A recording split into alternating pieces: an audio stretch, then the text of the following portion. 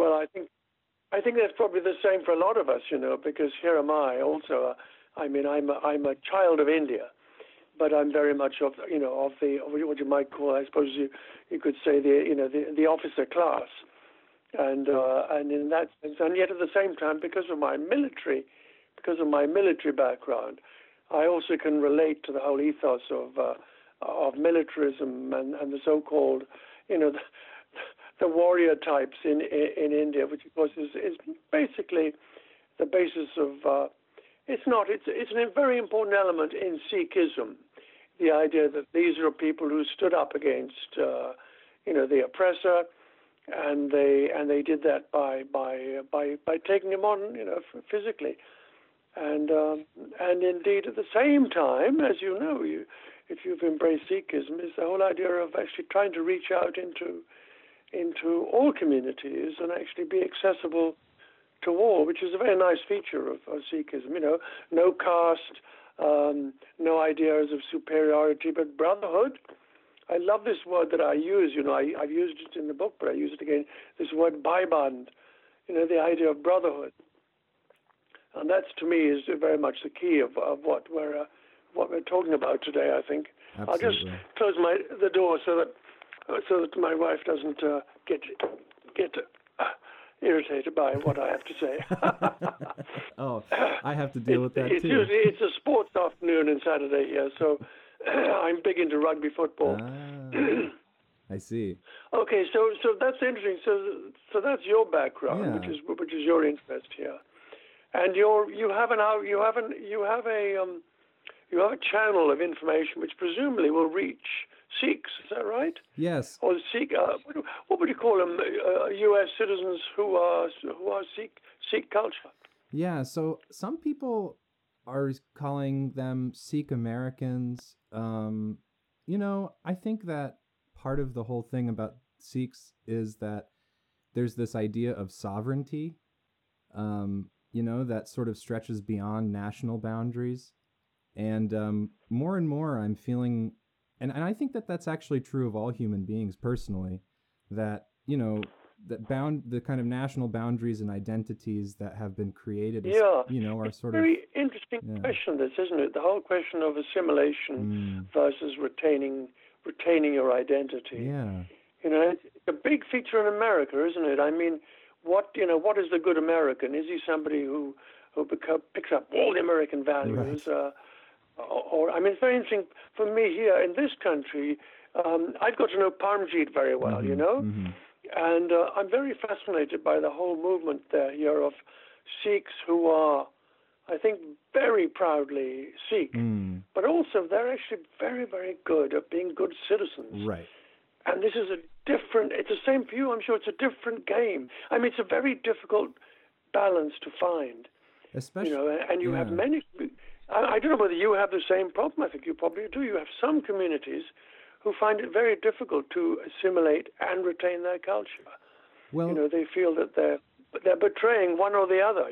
Yes, and I think that for me, it's about framing all of human experience in terms of their sort of accessibility to living in a just world.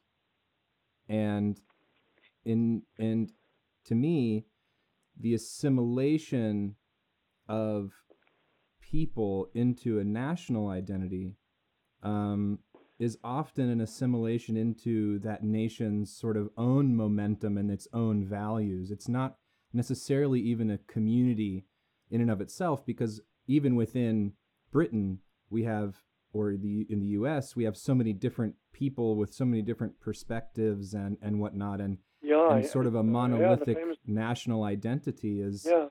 It's something that I'm suspicious of or skeptical of, because it can be very dangerous. Exactly. Because, it can be very dangerous, can't it? The idea of trying to be an all-American boy. Yes.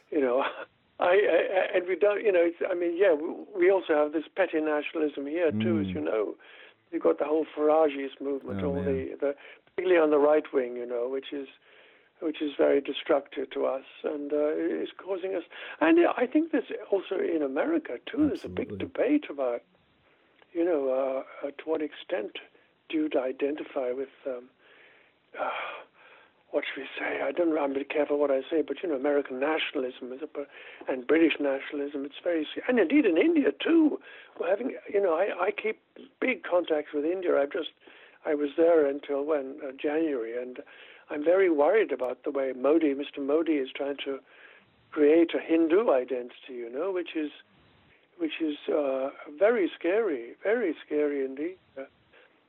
And indeed, history is being, Anyway, there you go. That's our philosopher. Well, at least I'm delighted to hear we have that in common. Absolutely. In the sense of how we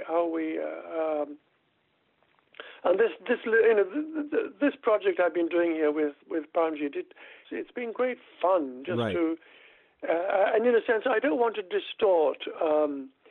Kipling this is a propaganda book. Right. I mean, Kipling did this, and I think we'll come on to that. And yet underneath it all, there's a very powerful humanity which comes out, particularly because of the terrible suffering that these troops went through in the First War. The idea of fighting a foreign war, it's a desperate situation they found themselves in. And this is why, when you peel away the propaganda of these stories, and you actually get to a Sikh soldier describing what it's like to be in this hell of the Western trenches in the First World War, and you realize that they have no option. They have to accept it as their fate, and it's devastating. It's a world in which there's no hope. They just hope they're not going to get killed, but they can't leave. They can't get anywhere. They can't even fight properly. They can't show their manhood. They can't, and they're trapped because they've made a pledge. It's terribly sad. I find it terribly sad and moving.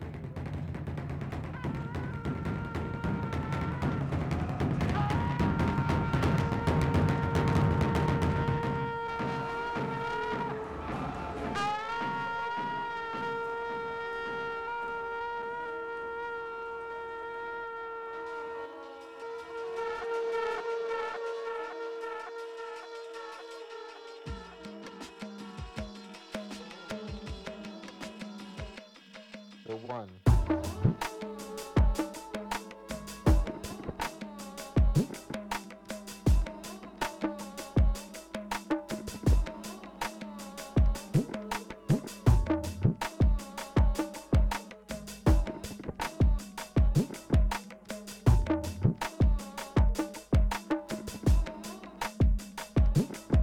One.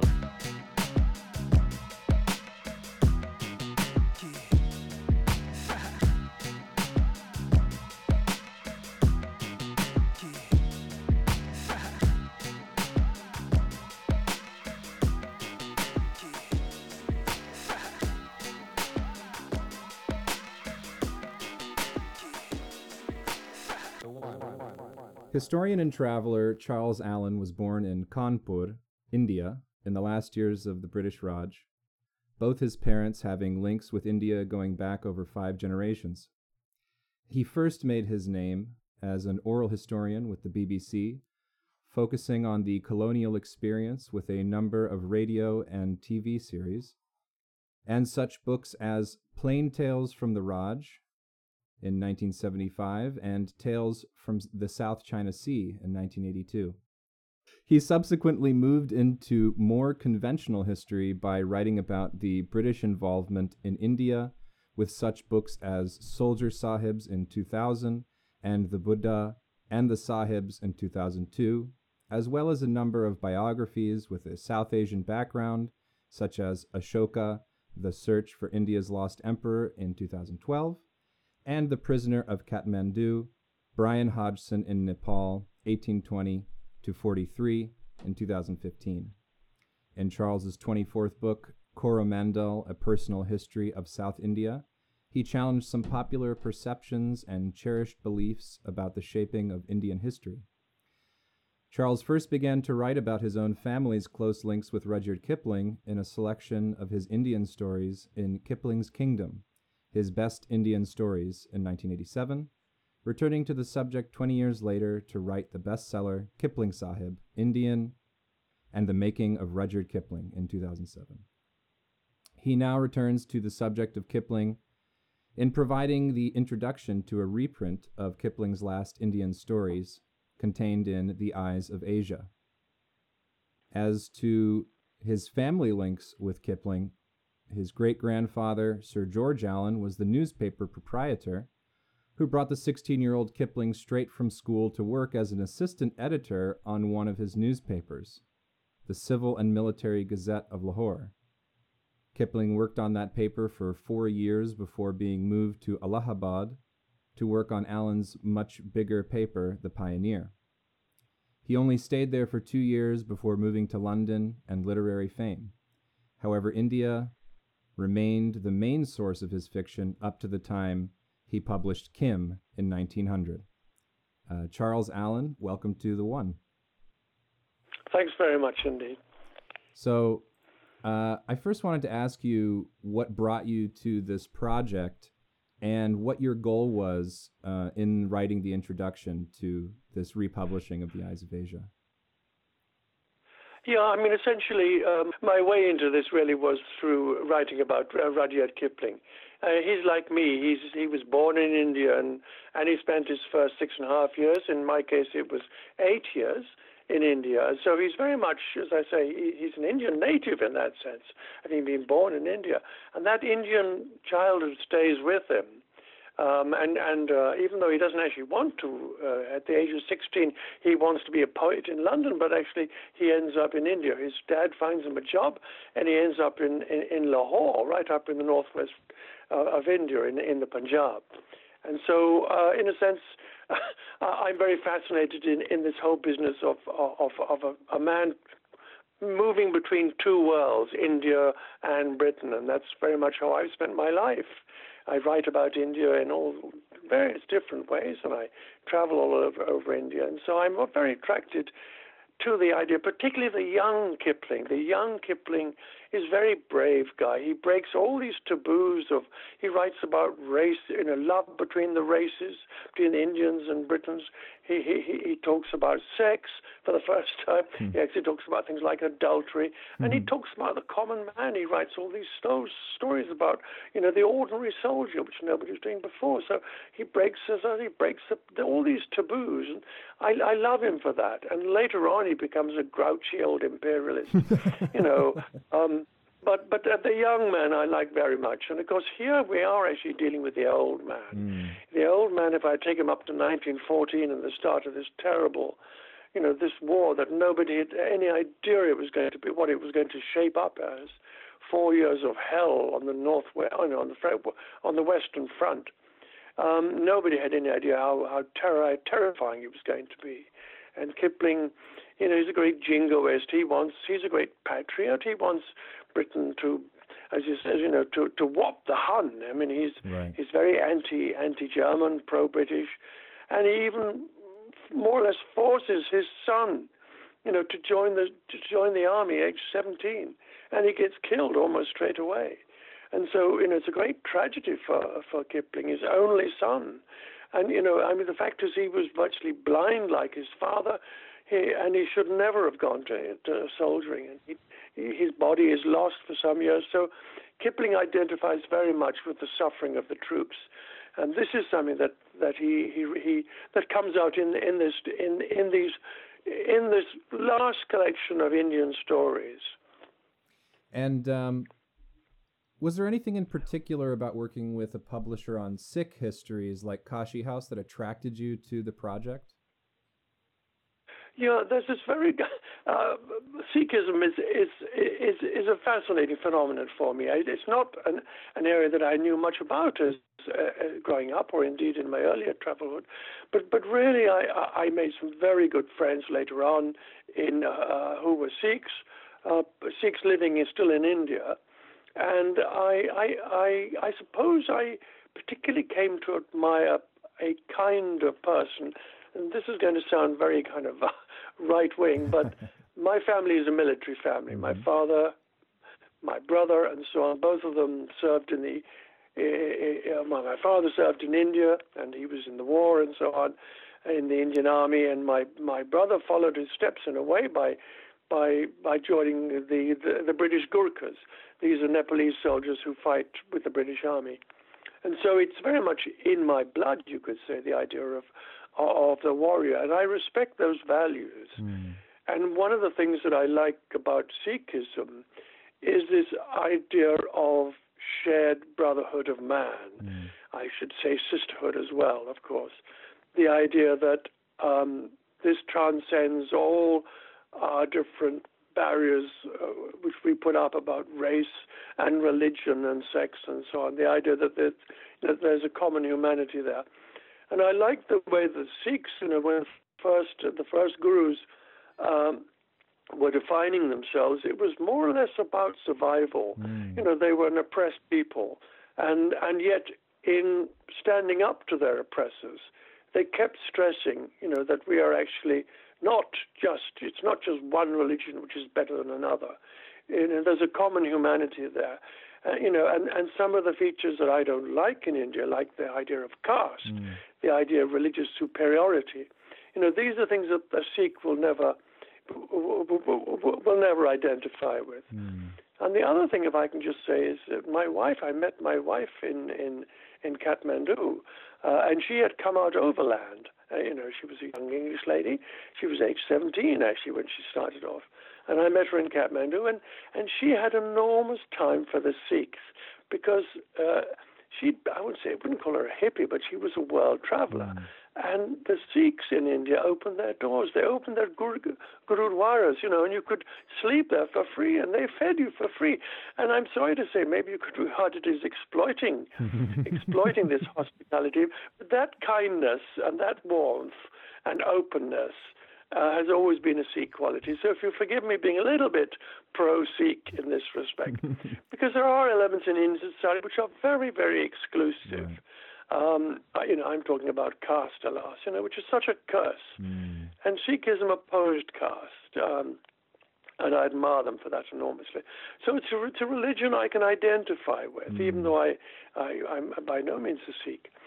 I think that's what it's about. But also this question of manliness. Now that sounds very kind of old-fashioned, but there is this idea of standing up.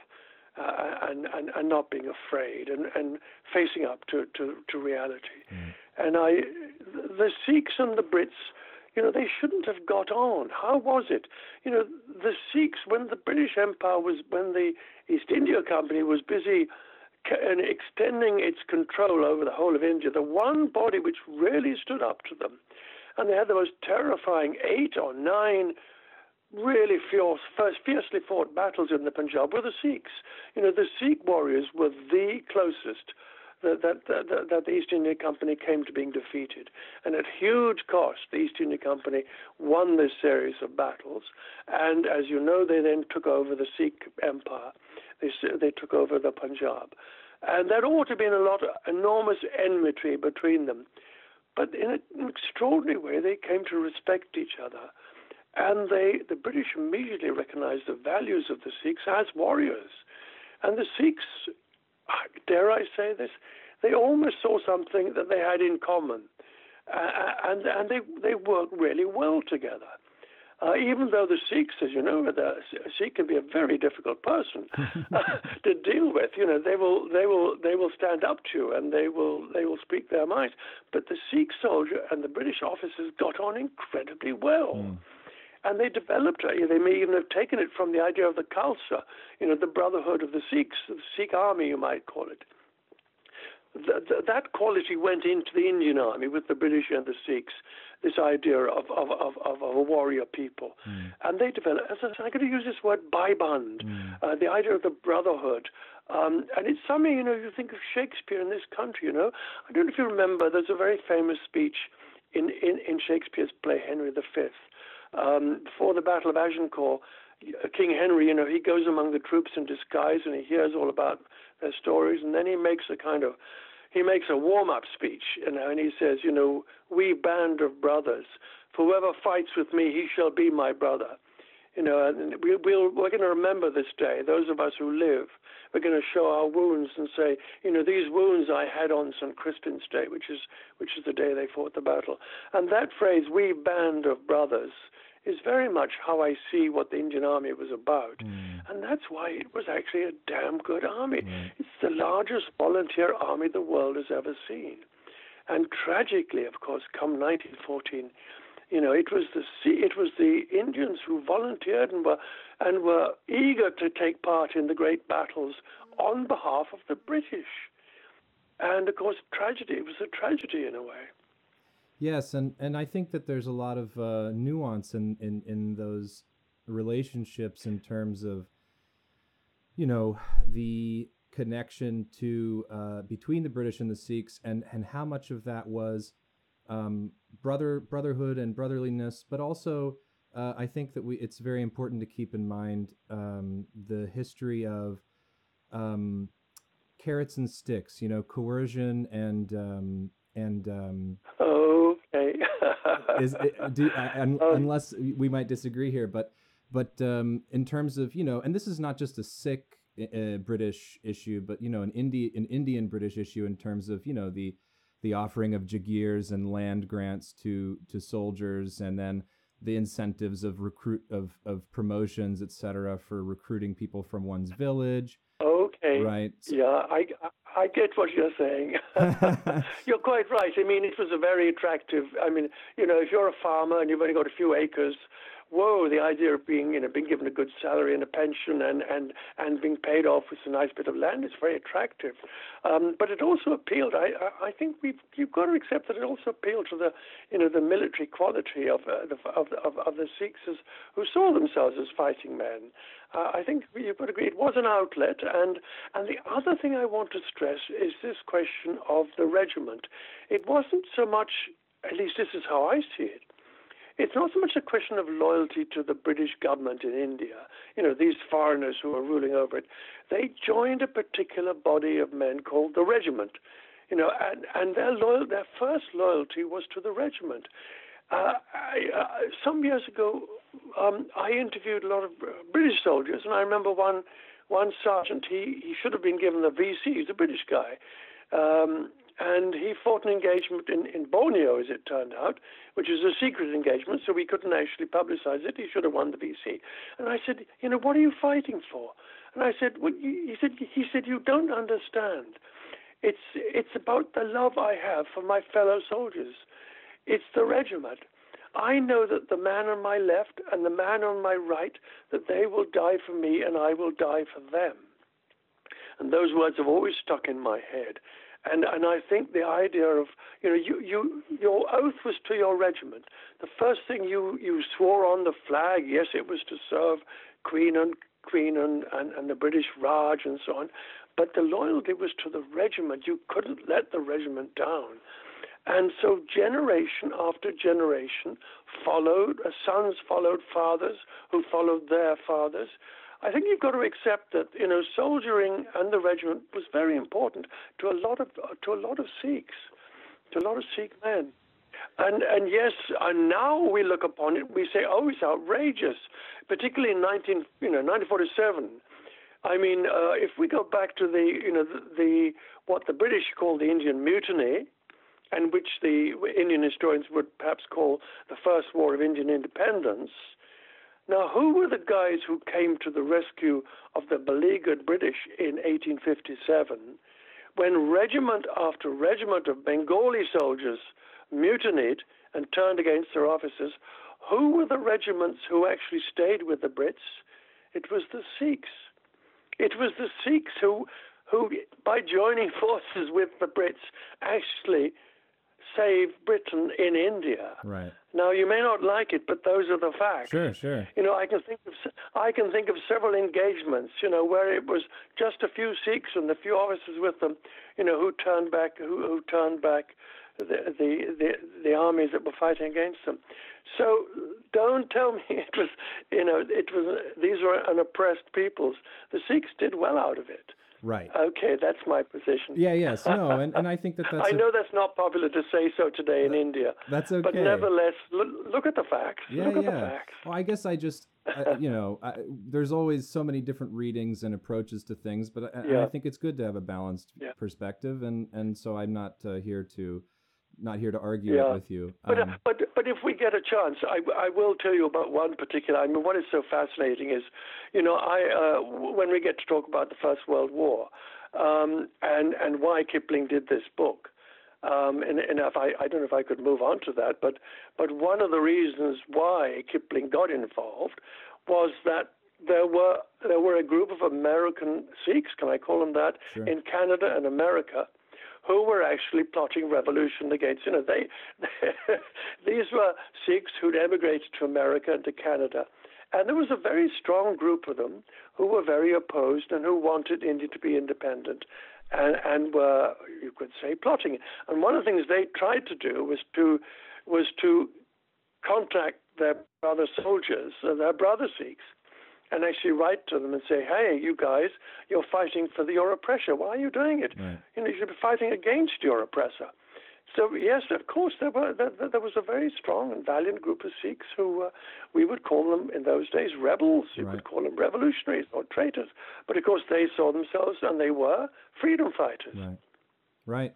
And I think that's right, exactly. It's important to look at these, it's important to look at things from the top and the bottom, I suppose. And the other thing is history is never black and white. Sure.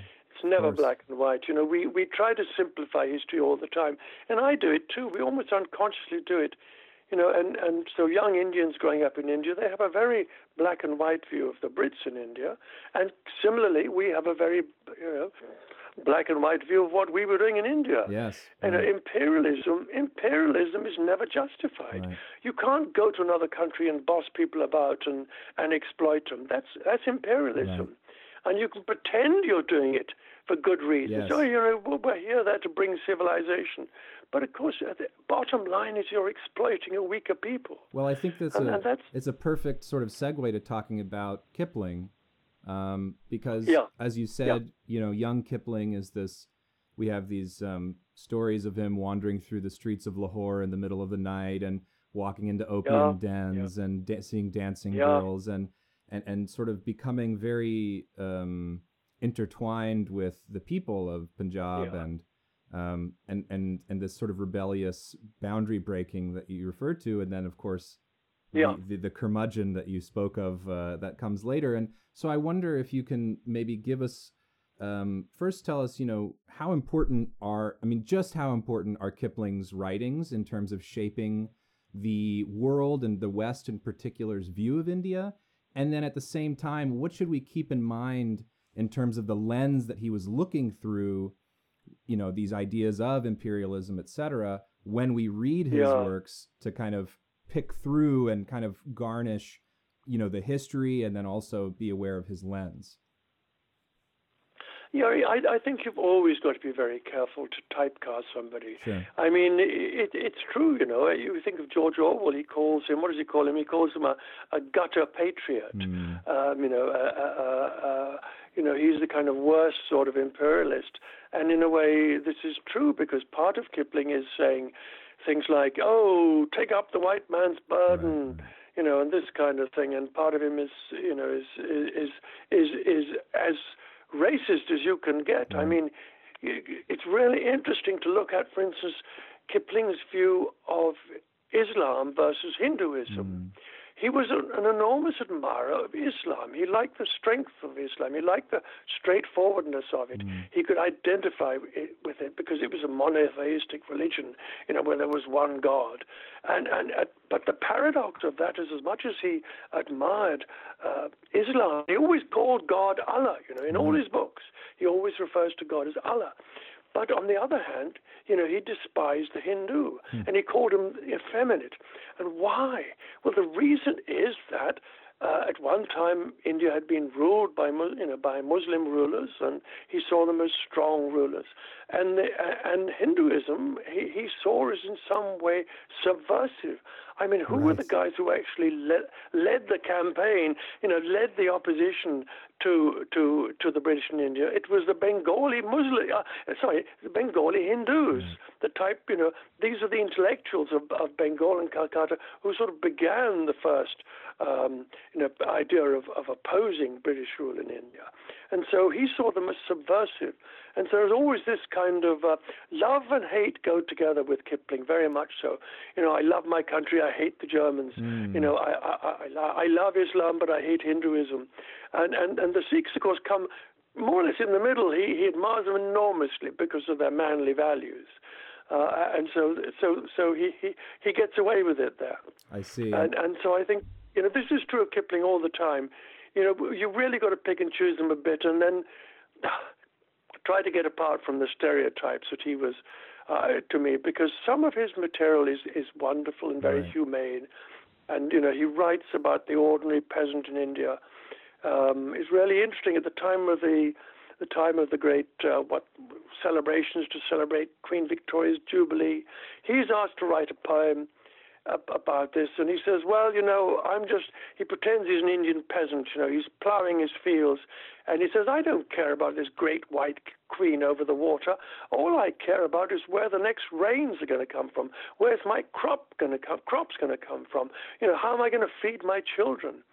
And he says, that's all. Have I got enough cows to turn to till the fields? And I like that aspect of him.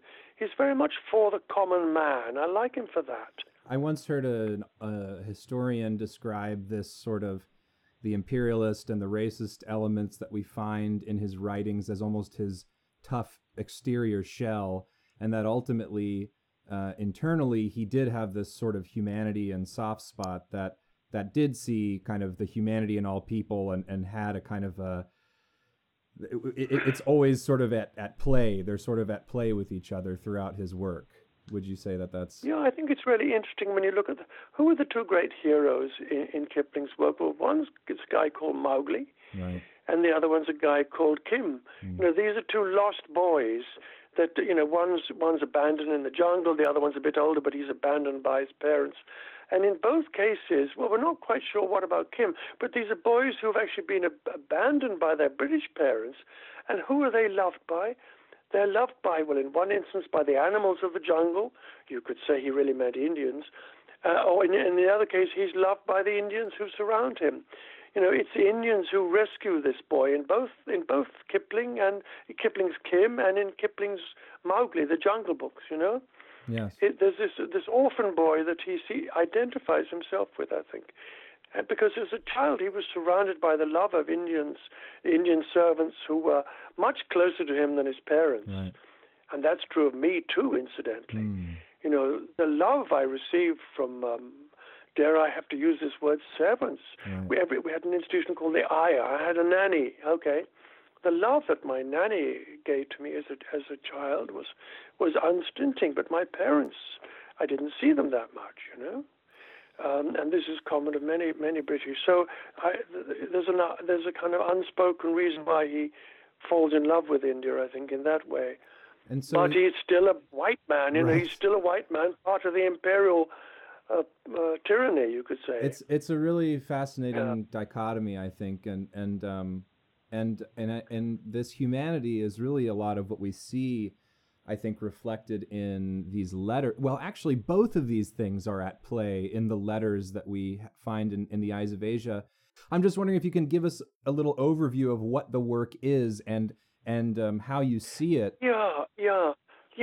Let's talk about these. So these are Kipling's last stories in which he writes about Indians reflecting their feelings. But let's remember, it's a work of propaganda. Now, just the background to this is that in 1914, the only troops who were more or less ready to fight was the Indian Army. So they were shipped over as quick as possible, and within 6 weeks of the opening of the war, they'd been thrown into the battle on the Western Front, into the trenches. And so for the first year, 1914 into 1915, the end of 1914, for the first 8 months, they suffered enormous casualties on the Western Front. And it's from that period that Kipling, begins to identify. Now, initially, like everybody else, he's got this romantic view, his romantic view of the British, of the war, that it's going to be a very quick war, and we're going to defeat the Germans, he's going to. He has a very simplistic view, and of course, so do the Indian troops. No one has any idea what it's going to be like. For instance, he writes. This is one of his little short poems. For all that we have and are, for all our children's fate, stand up and take the war. The Hun is at the gate, and he's happy to sacrifice his son. But within weeks, he's suffering the loss of his own son, and the Indian dead are being. Are in their thousands. I mean, we're talking about 4,000 in one particular campaign. Yes. And it's mounting up. And so many of them, of course, like his own son, the bodies are never recovered. They're blown to bits by shells and buried in mud of the Western Front. And but Kipling wants to help. He wants to help the war. And what happens is that he's summoned one day by actually, you might call him the head of propaganda. That time they didn't have it, but actually he was also the head of what later became MI5, the Secret Intelligence Service. And he said, look, can you help us? We've got to convince America to join the war. How can we do that? Can you write some of your stories? And in particular, we've also got this group of troublemakers, in America. These Sikhs and others who are nationalists, and they're trying to foment troubles with our troops. And we've actually captured a young Indian in France, and he was trying to get to the Indian troops, and his pockets are full of leaflets telling the Sikh soldiers to mutiny. So we've got to have some propaganda, because this is about propaganda. Can you write us some propaganda? And then this general, he shows Kipling these letters that the Indian troops have been sending home. Now, so there was a kind of censorship going on, and this is quite normal in war. You want to make sure that you don't give away any secrets, and so the letters are read. But these are being read to see if they had any subversive element. And the astonishing thing is that there wasn't any subversive element, or minimal. What the soldiers were writing about, these Indian soldiers in their letters home, were trying to disguise the fact that they were in this terrible war. So on the one hand, when Kipling he tries to get ideas from these letters, and he writes about 4 soldiers. One's a Sikh, one's a Muslim, and a couple of others. One's a Rajput, a Hindu, and they're writing letters home. And so, yes, there's a lot of propaganda in it. Yes, everything's going well. And then Kipling, the humanist, takes over. So gradually, he starts to write about the horrors of the war, which is in these letters. And, the awful thing in these letters, and I've read these letters myself, because in the museums here, we've got a collection of these letters, and they're heartbreaking. And you know why they're heartbreaking? It's because these guys know that they're trapped. They know that they've taken an oath. They've taken an oath to serve the King Emperor. They've taken an oath to be loyal to their regiment. And the phrase is in India, we've eaten the salt. We've eaten their salt. Right. This is a kind of ceremonial idea that if you eat somebody's salt, you are honor bound to not to betray them. So they all say, yeah, it's dreadful. We're hating what's happening here. We know you're going to die. There's no way out of it. We can't even fight properly. We're just trapped in our trenches. And every so often we go out and they machine gun us, and they shell us, and so on and so on and so on. But all we can do is to stand and fight for our honor. Izzat is the word that comes up again and again, for our Izzat. And this is heartbreaking, that these troops fighting for a foreign king, that they in a foreign country, in a foreign war, in which they had no business to be there, and yet they're going to stick it out, and it's heartbreaking. So that's the element that Kipling manages to put into these stories, and they're very funny in bits and so on. And I wonder whether I dare read you a bit, just to give you an atmosphere. I would love that. Of what fantastic. It's like. So this is one of these stories is written by. This is a Sikh soldier. He's been wounded. He's been very badly wounded, and he's been evacuated to England. And unbelievably, he finds himself in the Dome in Brighton. Now, Brighton is a seaside town on the south coast, And in the past, a ridiculous building was built there for the Prince of Wales, an early Prince of Wales, in about 1820, and it was modeled on an Indian temple, or a Muslim temple, you could say. And so it had a great big dome and so on. It was full of golden ceilings and chandeliers. And in the biggest room, they had hundreds and hundreds of the wounded lying on beds in rows. So this is where this guy's writing from. And he's fought in the Sikh, in a particular Sikh regiment, and he's a corporal, and he wants to write to his brother. And he wants to explain to him how terrible the war is, but he has to be very careful about it, of course. But eventually he talks about the French, and he talks about the French customs and so on. And I'm going to read you a little bit about Kipling, the propagandist. He's saying, well, he's pretending the Sikh is writing this letter. He's dictating it to a British man who's writing it down. And he says, Franceville is a country where the women are not veiled. Their marriages are their own choice. They don't pilfer. They tell the truth, etc. So essentially, he's trying to. That's a bit of propaganda. But then he goes on and says, I want to tell you about the war. This war is not a war. It is a world-destroying battle. All that has gone before this war in this world till now has been only boys throwing colored powder at each other. No man can imagine it. What do you or the Mohmans or anyone else who in your country know of war? When the ignorant in future speak of war, I shall laugh, even though he be my elder brother. Consider what things are done here. This is a world where the very hills are turned upside down, with the cities upon them. And he who lives through this, when he comes home, he will be a giant. And then he asks, you get the feeling, he really is being honest about this terrible war that he finds himself in. And it's very moving because, you can see. I'm going to end you one more thing. Yeah, I joined to fight when I was young because I've eaten the government salt, and I must stay here till I am old. I am discharging my obligation. But when all is at an end, the memory of this will be but a dream. And he ends in a most moving way, He says, I pray to the Guru to bring together those of us who are separated. God alone is true. Everything else is but a shadow. So that's Kipling really getting into the heart of it. And so for me, it's those bits that make this a work of literature and make these four stories a very moving experience to read. Agreed, and it really harkens sort of images that idea of boys throwing color at each other.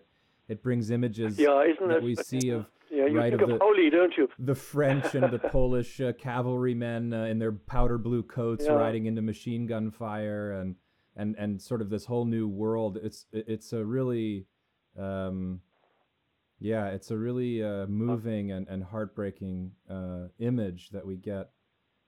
Well, I think we're coming up to our time our time to finish, and Charles, it really has been like absolutely an honor and a pleasure to speak to you about this and despite our little moments of contention, I do hope that you would consider coming back on the show one day to perhaps discuss these types of topics further. As I say, I've drawn such strength, both not only from Sikhism but from my friends in India.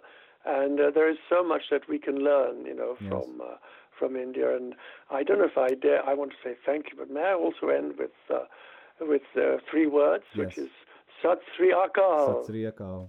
Well, thank you so much, and we'll speak to you again. Goodbye. All the best. Keep well. Thank you for listening. Of course. One.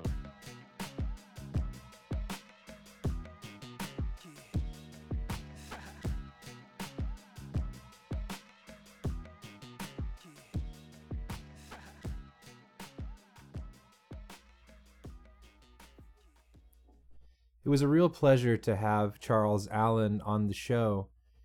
Our conversation was really fun, and I loved hearing his perspective and his words on Kipling and this broader history, and particularly really appreciated his reading of the the letter from the Sikh soldier home to his family, which is a moving one.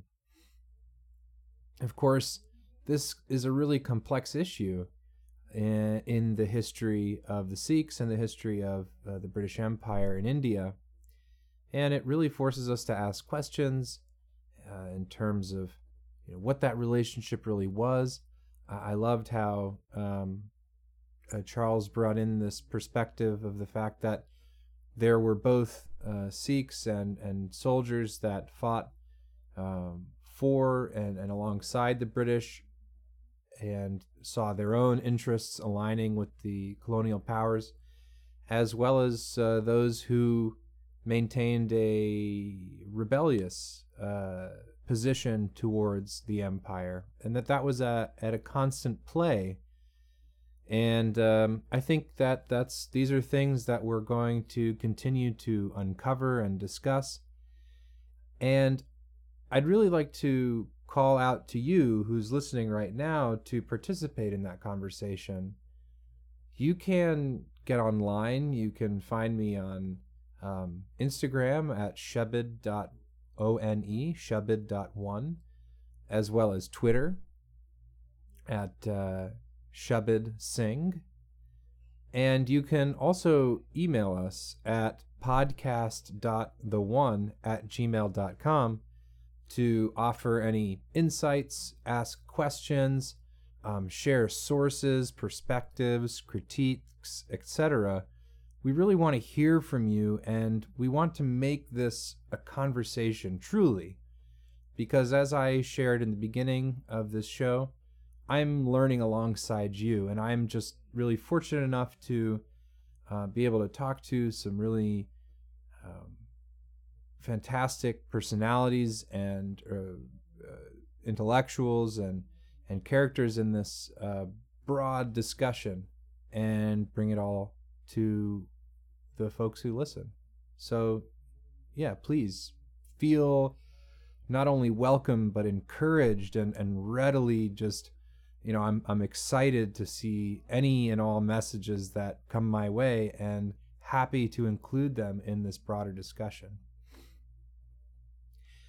As some of you may have seen, if you are paying attention to whether Canadian politics, the Sikh world, Sikh politics in general, there's been controversy in Canadian media recently about the portrayal of Sikhs in the context of the Khalistan movement, and characterizing Jagmeet Singh, the NDP, the New Democratic Party leader, who will be running for Prime Minister against Justin Trudeau in the future, and the language and descriptions of Sikhs using words like extremism and terrorism very cavalierly by some of the media, and participating in what I think is a poor legacy of the painting of not just Sikhs, but many communities that are seeking to assert self-governance and control in the face of oppression. And it's obviously an incredibly big discussion with a lot of valid questions and critiques that we've touched on already a little bit, but are going to continue to talk about as we move back into history. We'll also have conversations with folks about issues facing Sikhs now and how the history is relevant to the modern day. In that effort, we're going to be talking to a Dr. Jasjit Singh from the University of Leeds, who did a study on basically asking whether or not there were, in fact, violent extremists involved with these Khalistani activist groups.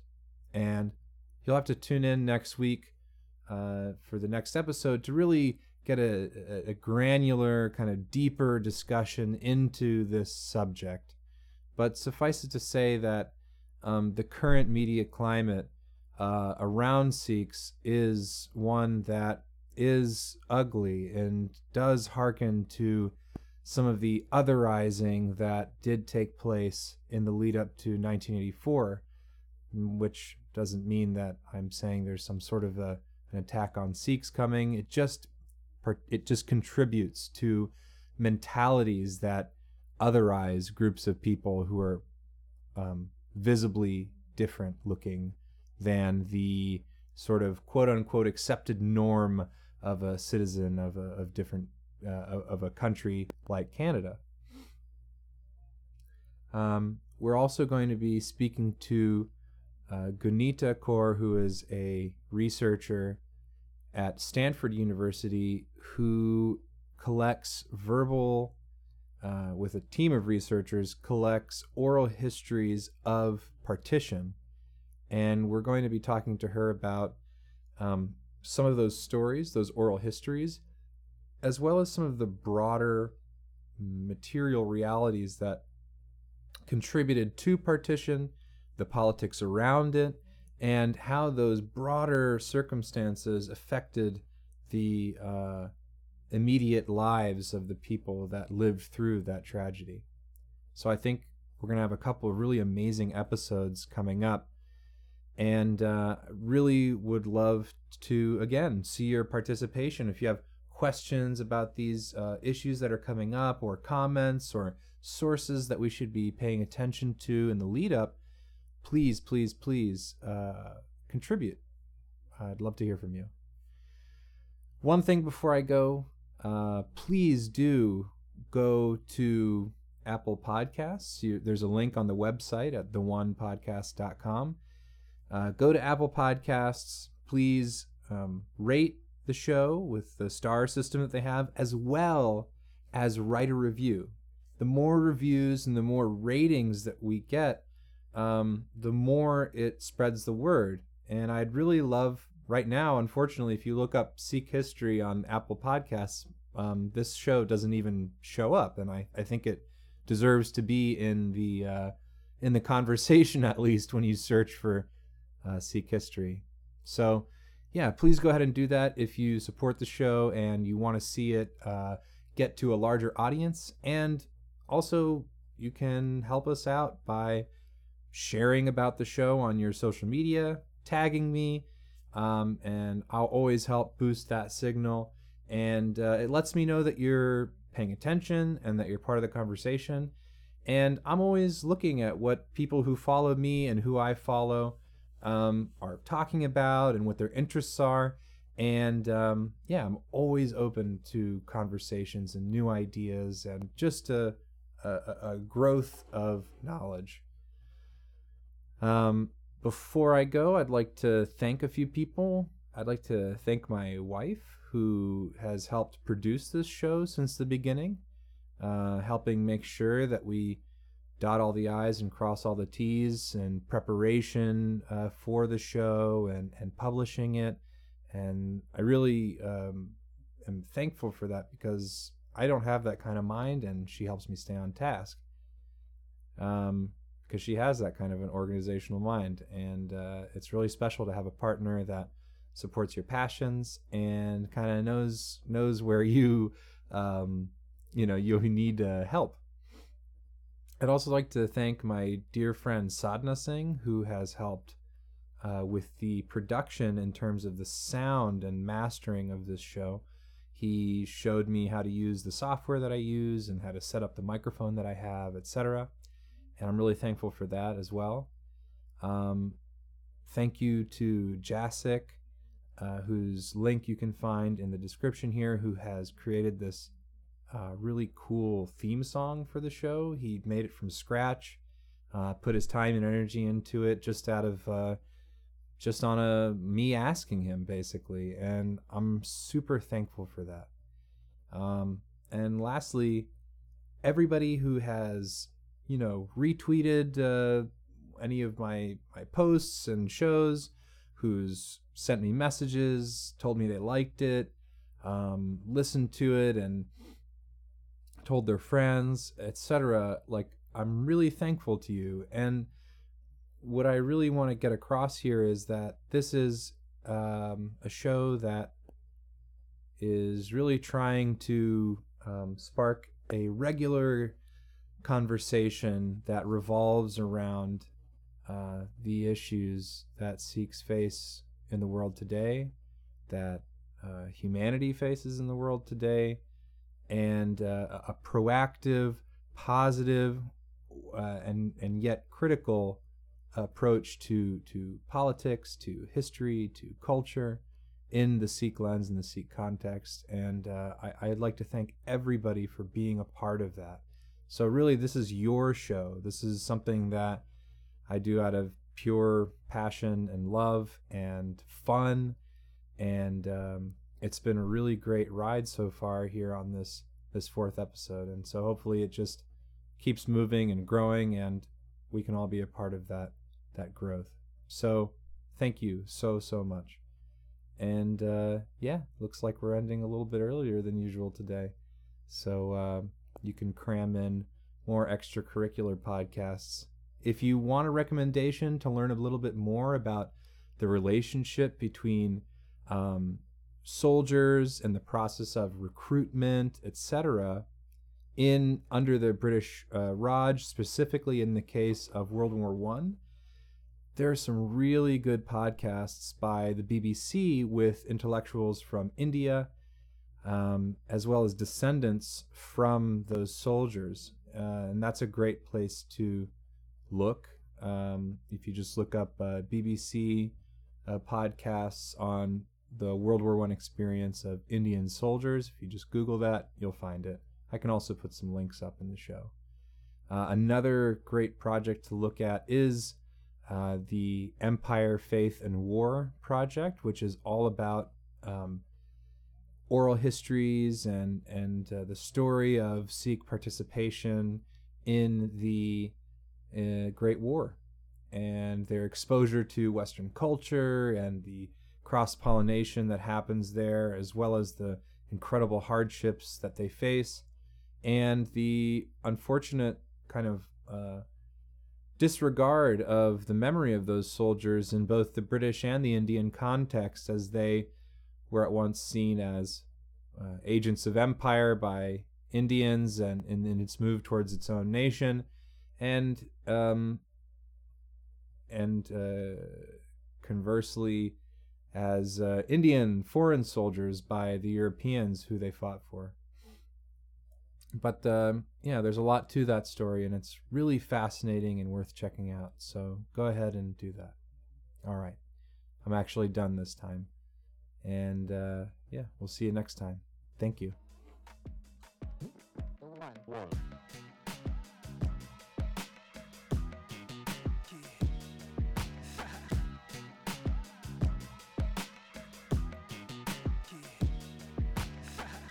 Okay. Hey, Charles.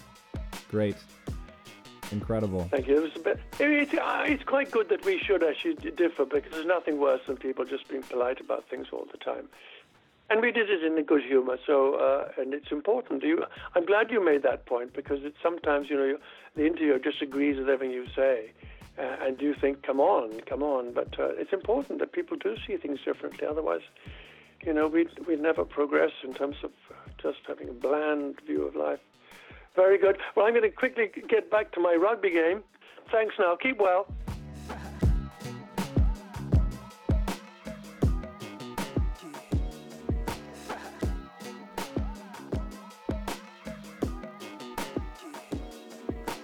One.